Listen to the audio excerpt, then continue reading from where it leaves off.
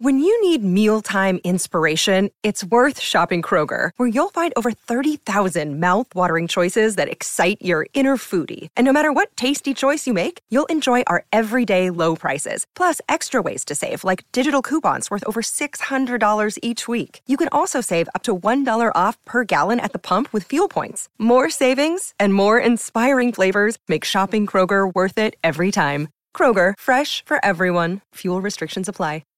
This week, we're resharing one of our favorite shows in case you missed it the first time around. Or go to singletracks.com/podcast to access more than 150 back episodes. We'll be back next week with a brand new show. This episode of the Single Tracks podcast is sponsored by Stio. Stio makes functional mountain lifestyle apparel for both the epic and everyday moments in life. Hey everybody, welcome to the Single Tracks podcast. My name is Jeff, and today Greg and Aaron and I are going to be talking about getting faster on the descents on your mountain bike. So a few weeks ago, we talked about becoming a better mountain bike climber. So today we're going to talk about getting down the mountain faster, and we've got a bunch of tips and bike setup ideas and things like that to share. So we're really stoked about getting started with that. So right off the top of the list, Greg, one of the things that you recommended is working on your vision and looking down the trail. Can you tell us a little bit about that? Yeah, I mean, pretty much everything in mountain biking begins with good vision. And by vision, I basically mean where your eyes are looking, the information you're taking in, and the things that you're focusing on. Especially when descending, stuff comes at you really fast, but you're still focusing on certain things and your mind is still taking information, even if you're not necessarily consciously aware of it. So there's a few different things that go into it. And the first one is the faster you're going, the further ahead you need to look. So this is a pretty big change from vision when we were talking about climbing earlier. Yeah, it's something I have to consciously remind myself of as well, is to, look further down the trail. And like you said, the faster you go, the further you need to look. So that's something you just have to drill into your head to keep looking further and further down the trail. And the further down you look, the faster you will go. So it's a reinforcing cycle. And so that plays into all the other stuff with vision, which another key item is basically you don't want to focus on obstacles.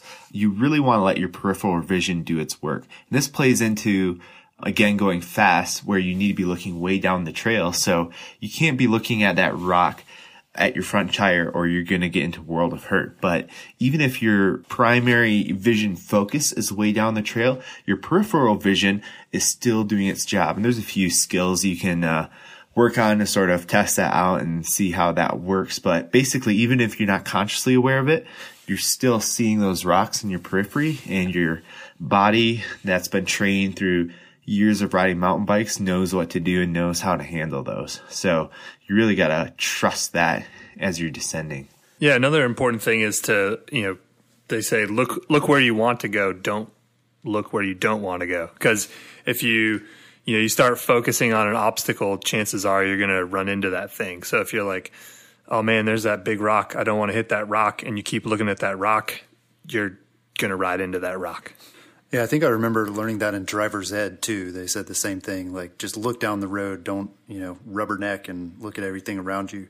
And we're also, we're talking about obstacles, but another thing that can get people into trouble is like a trail with a lot of exposure. So if you're riding single track and there's like a huge drop off on one side, naturally you're going to want to look at that drop off and be like, oh, that's scary. But if you can keep your vision locked on the trail in front of you, you can go a lot faster, a lot more safely. Yeah, I almost went off of a side of a very narrow trail just 2 nights ago on our night ride. And it was one of those where, I don't know. So generally when we start riding in the high country, I sort of have to retrain myself how to go fast again, because the trails up there are just so much faster than the stuff we have down low. So I almost rode off the edge, but barely saved it.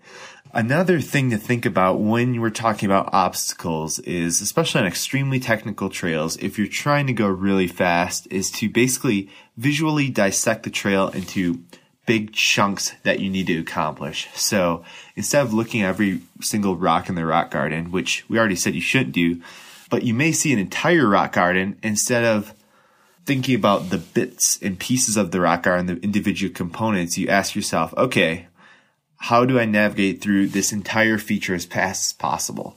And that could open up interesting line choices you would never considered. One example could be just blasting straight through the entire thing and just sort of treating it as one big block that you sort of have to rough through. Another thing could be potentially popping off of an angled rock at the top of the rock garden and jumping over the entire thing and not having to navigate it whatsoever. But this applies to a lot of, your vision and your mental input at speed. So you want to look at the entire set of trail in front of you and decide what motions will bring you through it as quick as possible. And this can even be like long straightaways, rollers, jumps, doubles, you name it. This sort of idea applies to that.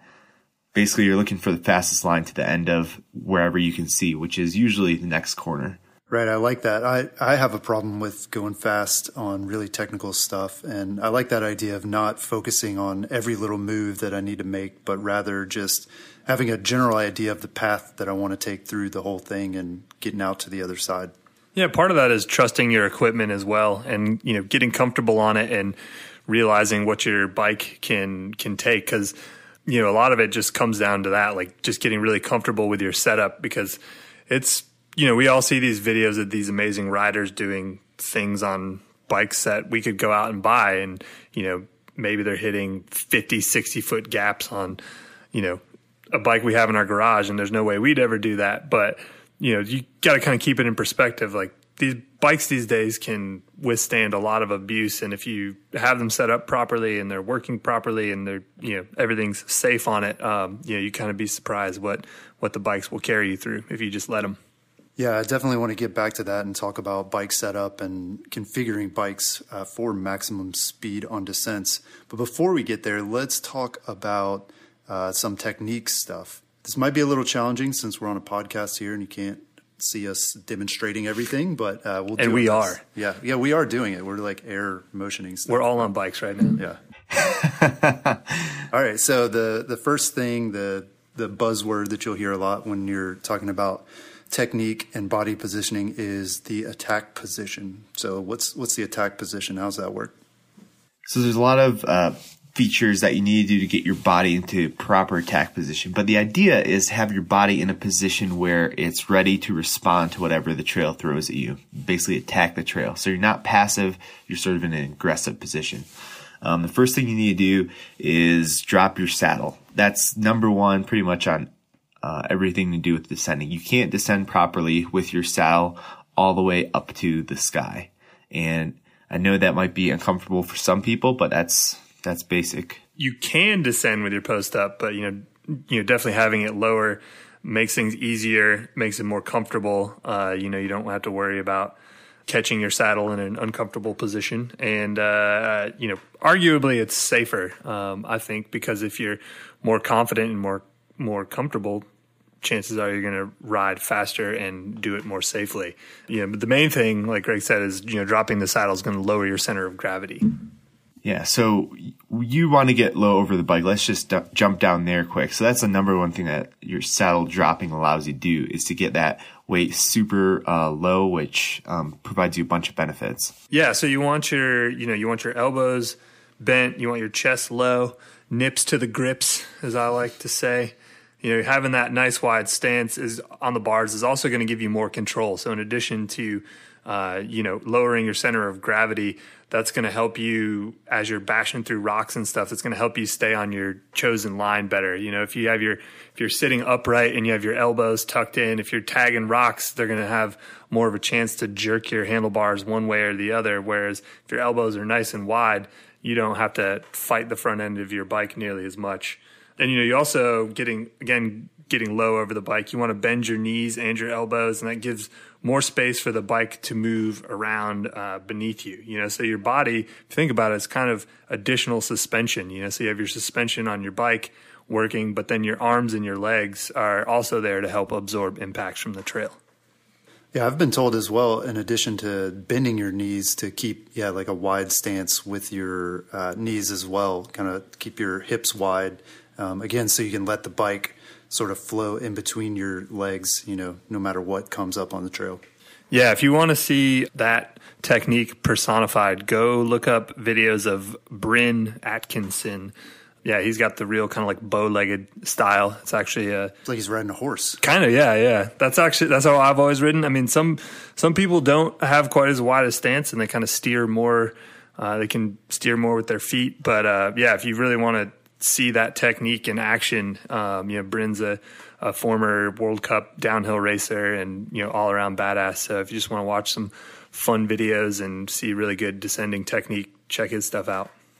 So another thing you need to do with your weight, we talked about getting your weight low, but you always want to keep it centered over the bottom bracket. So this means a lot of different things, but it's the key to basically your weight distribution as you descend. So one false thing a lot of people say is to get your weight back when you're descending.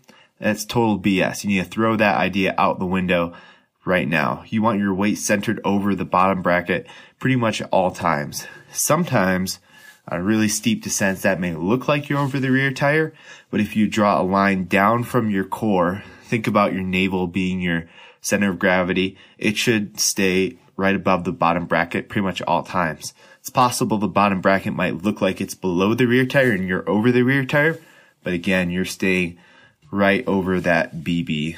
So yeah, that would have to be a really steep hill. That would be like a wall that you're riding down. Yeah, I think that's where that advice kind of runs into problems, is people think you need to get way back, but that's really only on really, really steep terrain. And sadly, most of us don't have access to that kind of terrain, or if we do, it's not for any extended period of time. If you're going down something that steep, chances are it's only for, a matter of seconds. So yeah, hanging way off the back of the bike is not a good idea.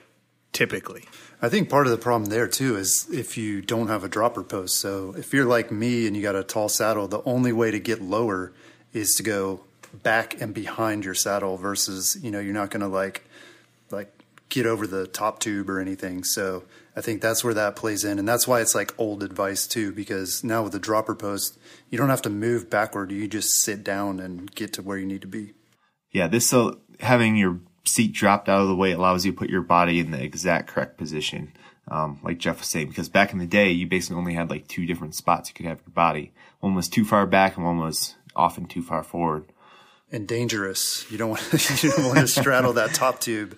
I can tell you that. So another issue with having your weight bias too far backwards is that you don't have enough brake power. So we'll talk about braking more, but 70% of your brake power is with your front brake. So if you have your weight too far back, you're not weighting that front wheel and you're not able to actually slow yourself down well enough. And you can have issues with steering too.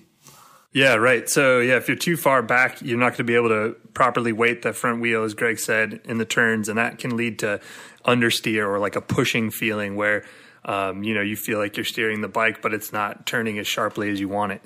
And that's because you don't have enough weight on that wheel. So your attack position when it comes to your feet changes as you're descending. I mean, the pedals are always in motion, but there are a few different key positions that all sort of become attack position with your cranks. So generally, if you're straight lining, you want your cranks horizontal with your power foot wherever you want your power foot to be. That's a little personal decision, but having them flat gives you more ground clearance. But then when you're cornering, you want that outside foot down to weight that tire and weight that, keep your center of gravity around the BB, which we'll talk a little bit more about. But the number one bit of advice, if you really want to descend fast, is to keep those pedals moving. Number one bit of advice is to pedal more. I know that's a shocker, but you'd be amazed at how much pedaling the pro enduro racers do. Just watch a top to bottom helmet cam video for a winning enduro race segment. Listen to the dude breathing and working and see him working his bike, and you'll be amazed at how much pedaling they do. And a lot of people think they just coast down the hills and they're going to go fast, but you need to stay on those pedals if you really want to go fast. Yeah, and kind of along those lines, pumping is often overlooked. So you can pump in places where you can't pedal. So let's say there's a really rooty or rocky section and you're at speed, and if you pedal, you're going to clip a pedal and go tomahawking over the bars. That's obviously not ideal, but you can pump your bike. So you can push your weight down and gain some free speed that way as well. Yeah, so while we're on the subject of pedal position, let's talk a little bit about cornering. So cornering has a little bit different technique than straight lining, going straight down a hill. So what are some ways we can get faster at cornering?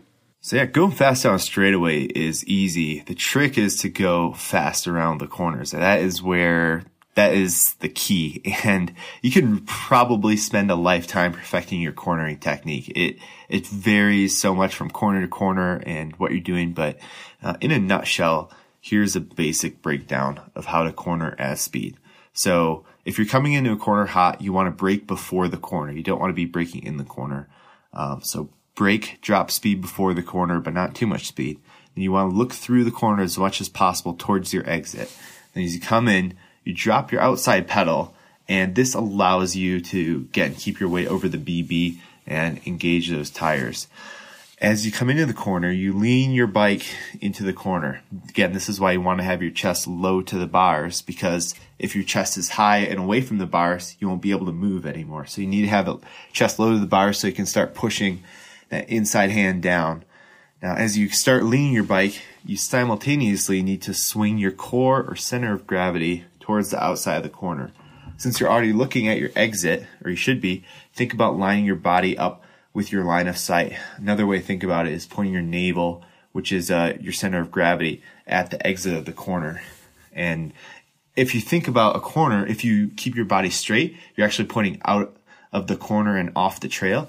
You need to keep your body pointing where you essentially want your bike to end up eventually. So essentially by moving your center of gravity, you're getting away from the top tube of the bike. But again, we're talking about keeping your weight over the bottom bracket earlier.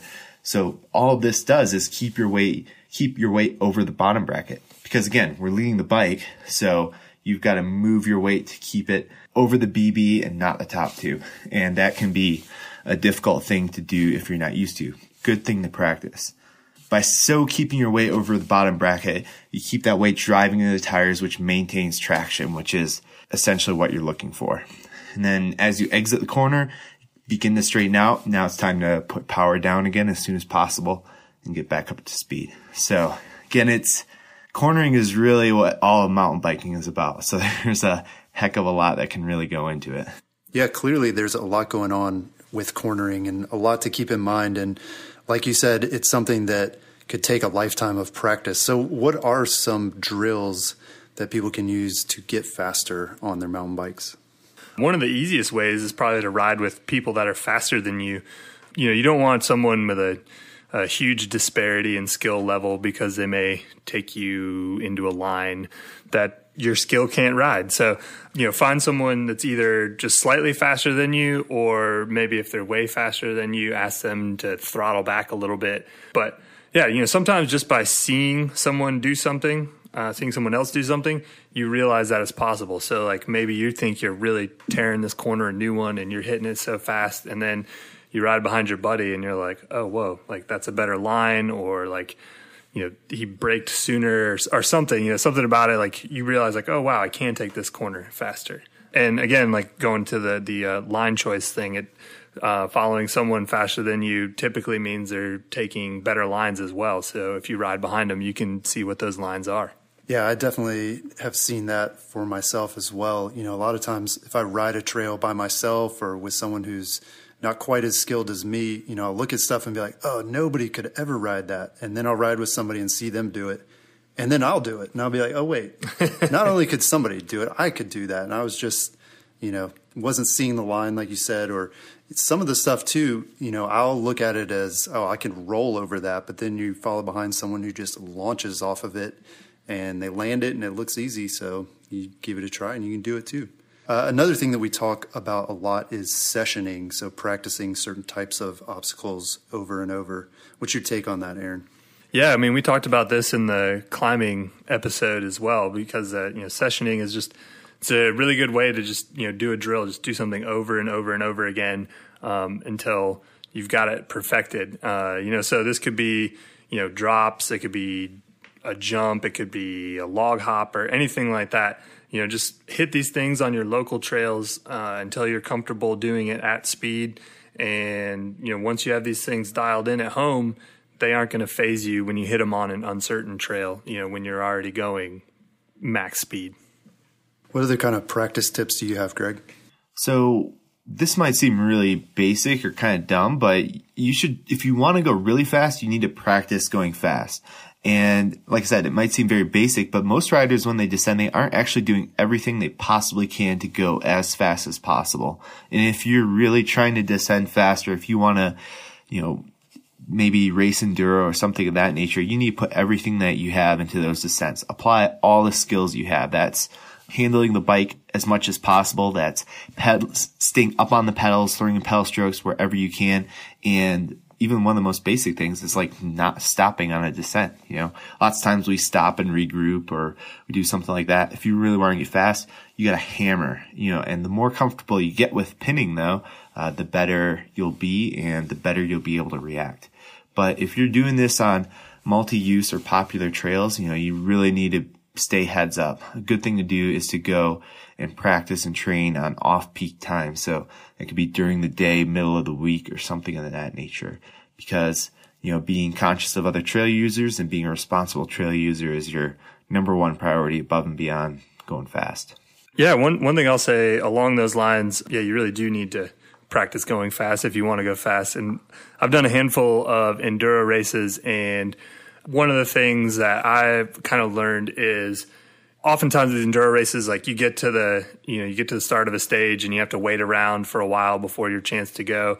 And there's not really, you might cool all the way down. Your legs are cold. So you kind of want to ease into your run. I mean, you definitely want to be getting after it, but you don't want to right off the line spike yourself and pin your heart rate to 200, because then you're just going to blow yourself up and you're going to struggle the whole rest of the descent, especially if there's any, little rises, which a lot of enduro race stages do have, very short climbs within them. So yeah, ease into your race run, I guess I would say. Yeah. So another thing that I found helpful is riding downhill. So for me, I'm a cross-country rider, trail rider now, I guess is what they call it, because nobody does XC anymore. Just kidding. But, the first few times that I did it, I headed to a resort and quickly realized that I didn't know a thing about descending. It was just so foreign to me. And so practicing downhill definitely gives you those skills. And while you may not need all of that stuff for your regular everyday trail ride or maybe even some enduro rides, it is really helpful stuff to know, and it has a lot of crossover for just making you fast in general, even if you're not at a lift serve trail or at a resort. Yeah, and riding downhill is just fun too. So pretty much all bike parks are going to have progressive terrain and features. That means they're going to have green trails and blue trails and black trails and double black diamond trails. And so they're going to have, progressive features, meaning like on the green trails, they're going to be pretty tame.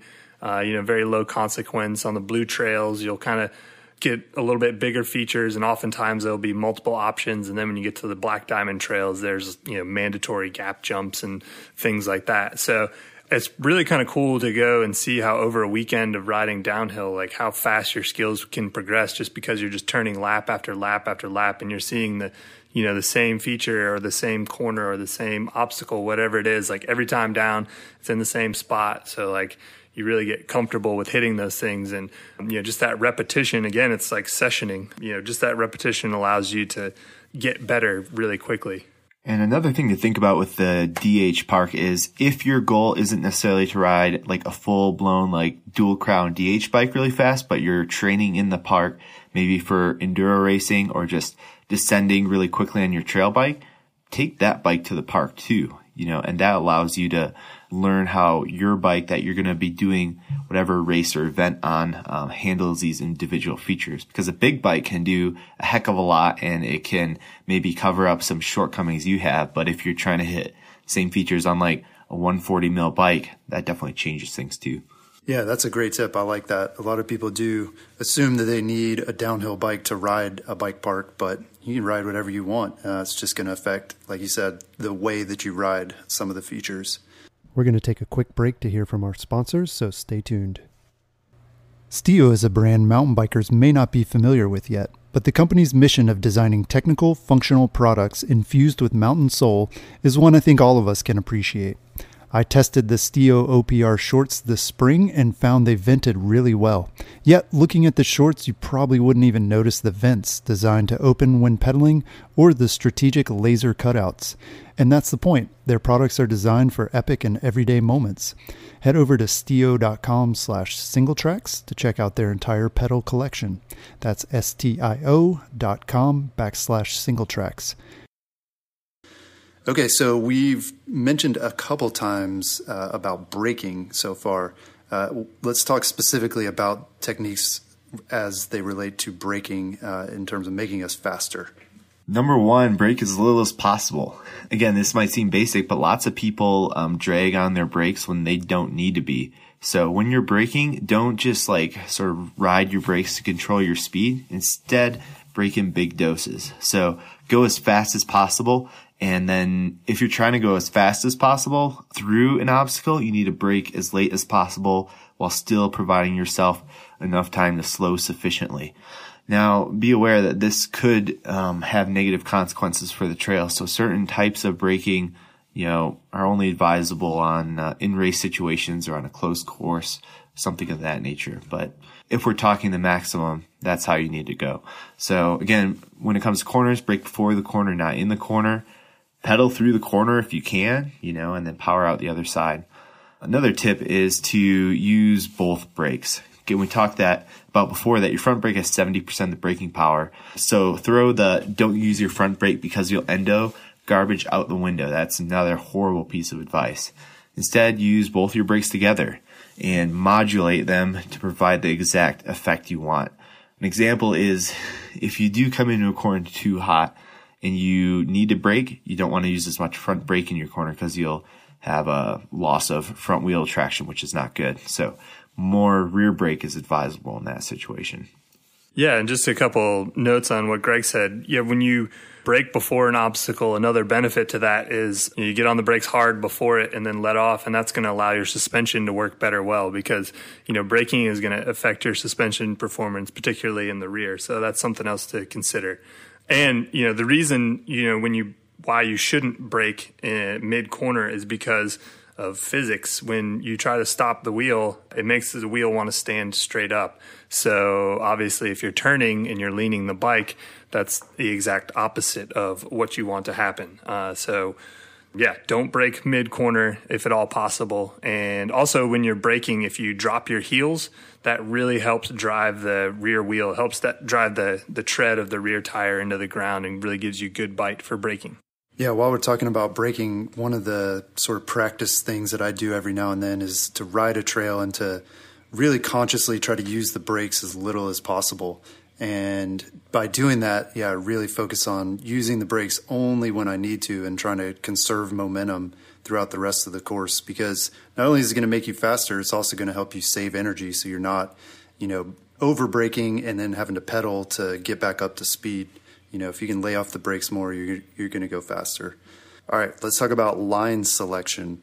We touched on this at the very beginning, talking about vision, but what are some other tips for picking the best lines to make us go faster? So one general idea is to don't try to avoid obstacles in your path. Instead, try to go straight over them, whatever that means. This could sometimes be a bit more difficult, but it's pretty much always the fastest route. And oftentimes it ends up being easier than trying to negotiate your way around something. So a good example could be a big boulder in a trail, and most people might see the boulder and go around it. And there might be a bypass line around it, but especially if it has a relatively sloping face or something, riding straight up and over it is going to be easier and faster than slowing down to move around.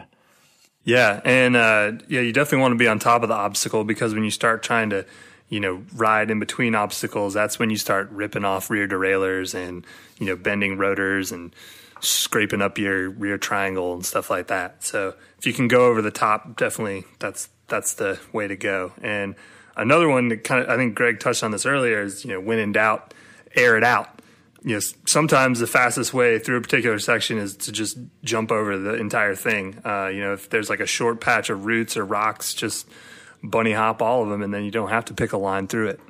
But when you're airing stuff out, you don't want to get too much air. Now, this isn't a problem I have, but I remember setting up at an enduro race to shoot some photos of the pros coming over like a big tabletop. And the photos all really sucked because the pros basically scrubbed over these tables. So instead of jumping up and catching a lot of air, they made it all the way to the landing, but they basically jumped out and tried to stay as low as possible so they'd move as fast as possible.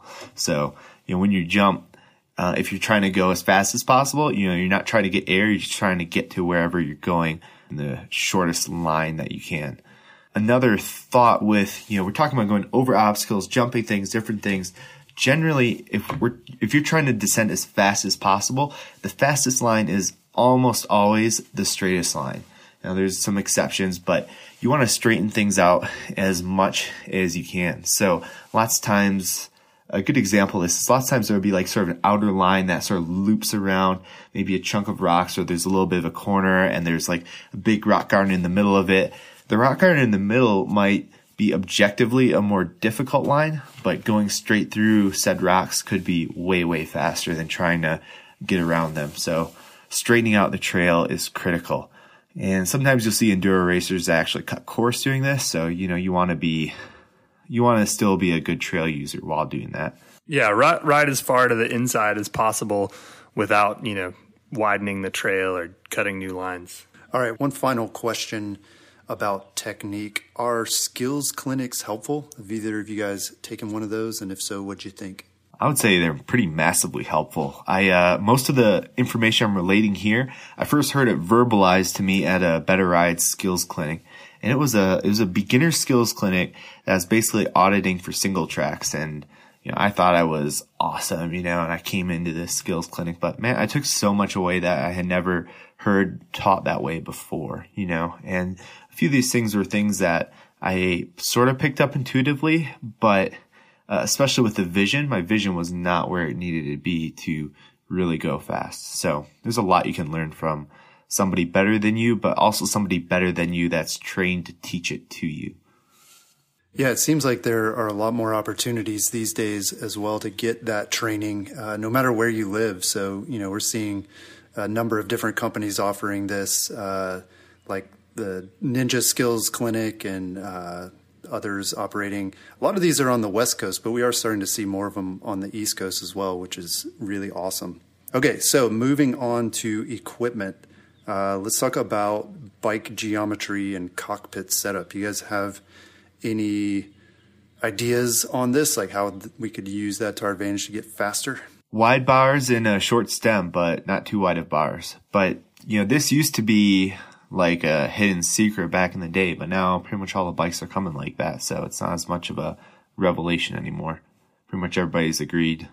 Yeah, and there's certain things you can do with your bike geometry, but most of the time your bike comes how it comes, and there's not a whole lot you can adjust about it. Certain bikes can accept things like angle adjust headsets where you can either make your head tube angle steeper or slacker. Obviously, if you're doing more descending, you probably want a slacker head tube angle. That's going to increase your wheelbase, which will give you more stability at speed, and the slacker head tube will make you more confident when the trail gets really steep. Right. So the other big piece of the puzzle in terms of getting faster on your bike setup is the suspension. One question people ask a lot is, how much travel do I need? I guess the follow-up question to that too is, will more travel make you faster going down?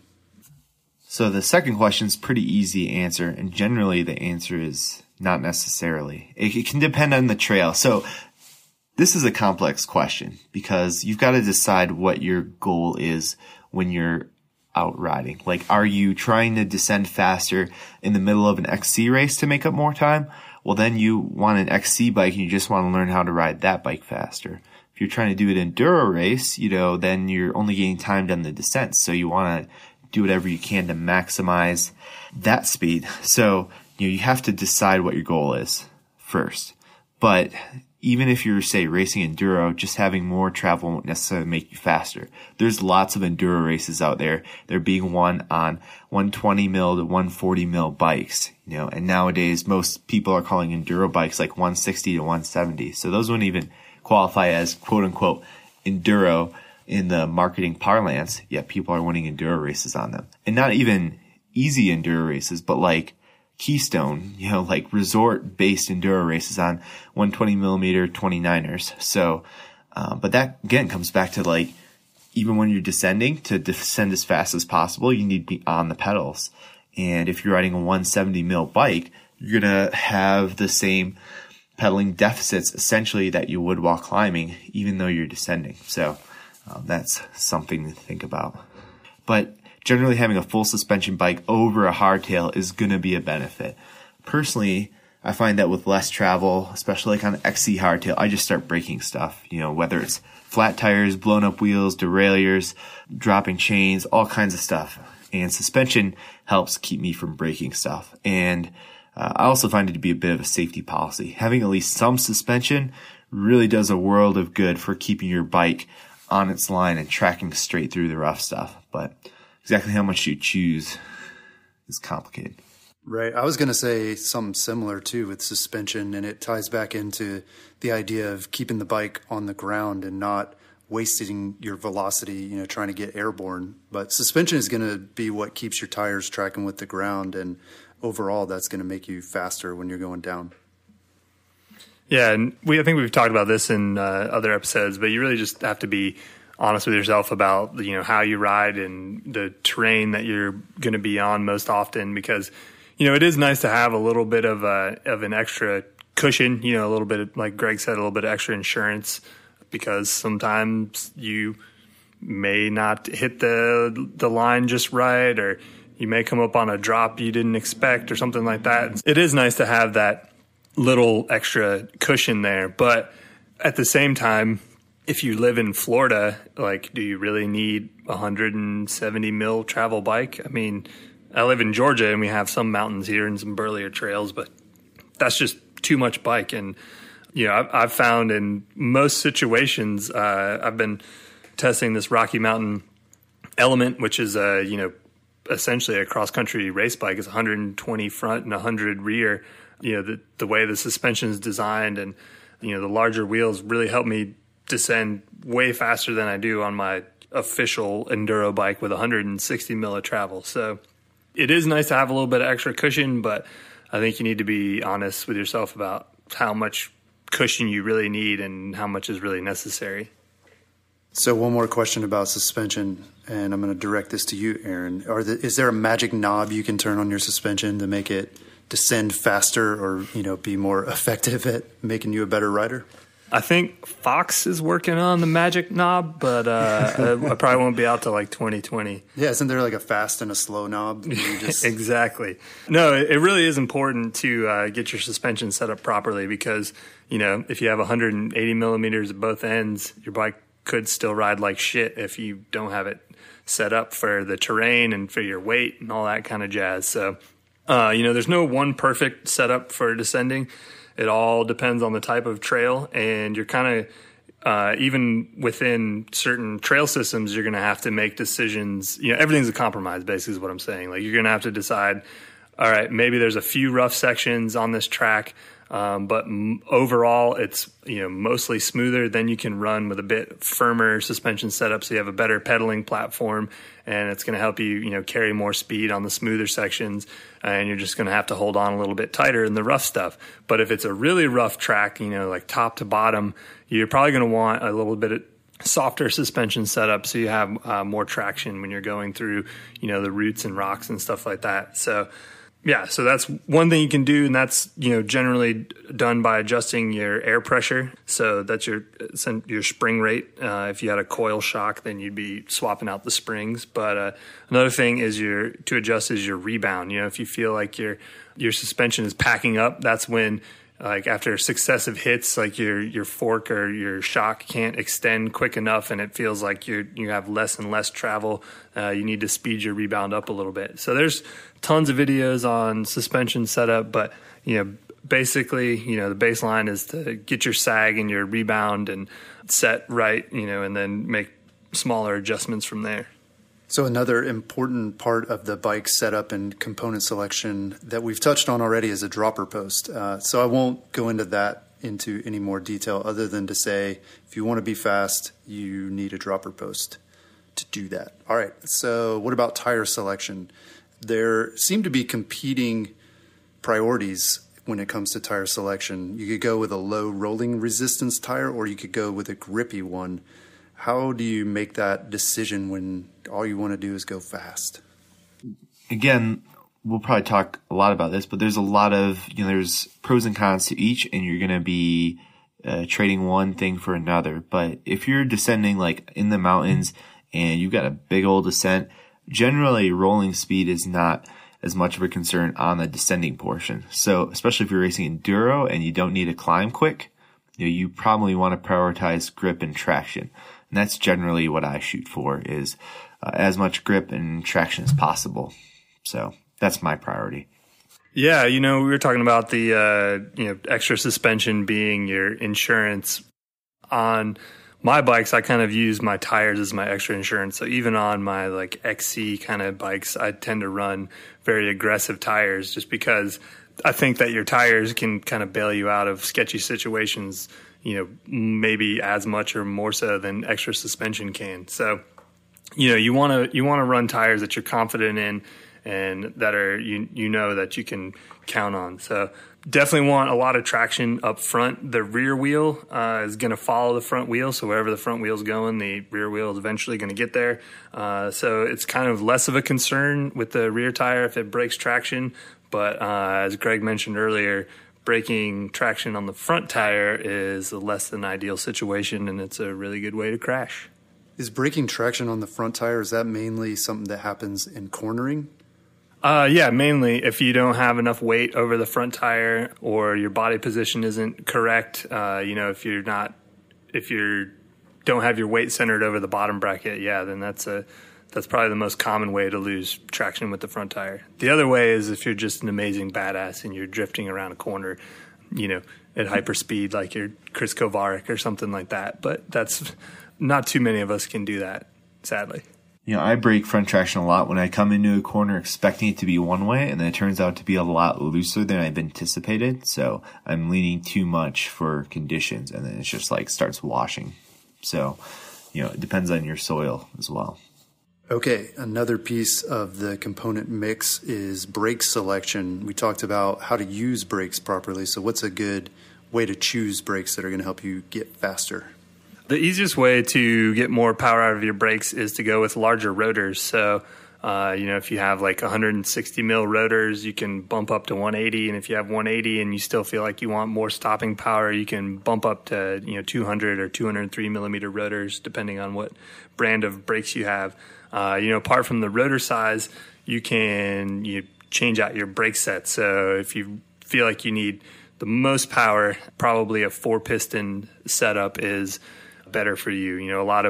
Most like cross country and light duty trail brakes are going to be 2-piston, but the heavier enduro and downhill brakes are going to have 4 pistons for the most stopping power, and that usually comes with larger pads as well. So there's more surface area coming into contact with the rotor, which is going to help stop you quicker as well. Okay, let's talk about pedal selection. We may be wading into controversial territory here. What's your take on clipless pedals versus flat pedals if your objective is to go faster on descents? Depends what you're more comfortable with, but Aaron Gwynn runs clipless, so I do too. And Sam Hill runs flats, so there you go. Yeah, it really goes to your personal preference. If the descents I'm doing have a lot of jumps, like if it's more like a bike park situation, and I'm more just enjoying the descent and maybe not caring so much about all-out speed, I prefer flat pedals because I'm just more comfortable getting airborne in flats. Now, if I'm going to be riding a bunch of chunky descents, I like clips so my feet don't get bounced off the pedals. And so there's trade-offs to either one. But if I was racing, I'd be wearing clips. And if you look at the World Cup, there's a couple of flat pedal holdouts. But if you go through the podiums and of the past, 5+ years, you're going to see an overwhelming majority of riders on clipless pedals. Okay, finally, since we're talking about going fast downhill, what are your recommendations for protective equipment? Yeah, so there's no shortage of equipment that you can wear, depending on your skill level and your risk aversion, and also the kind of trails you're doing. You know, maybe if you're just trying to go fast on, typical single track trails, you don't need to gear up quite as heavily. But if you're in a bike park situation or a race situation where, maybe you don't care about carrying the extra weight up the climbs, then yes, some extra gear can be beneficial.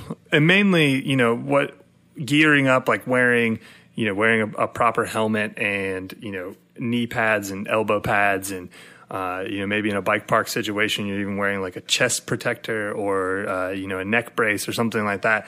Those things just give you more confidence. If you're dressed like a football player, you're going to feel like you can take some hits.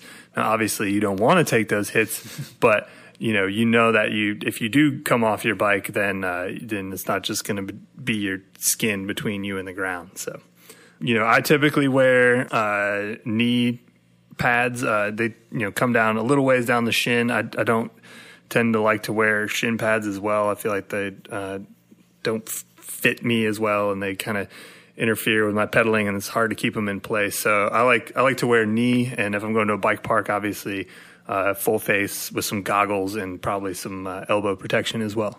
Well, good. This has been a pretty extensive conversation about getting faster on descents, but we haven't covered everything. So if you still have questions or there are specific things you want to know about, feel free to pop over to the SingleTracks forums and ask your question, and maybe we'll answer it, or maybe someone even smarter than us from the SingleTracks community will give you a great answer. Also, don't forget to rate the SingleTracks podcast if you're enjoying it. That's all we've got this week. We'll talk to you again next week. Peace.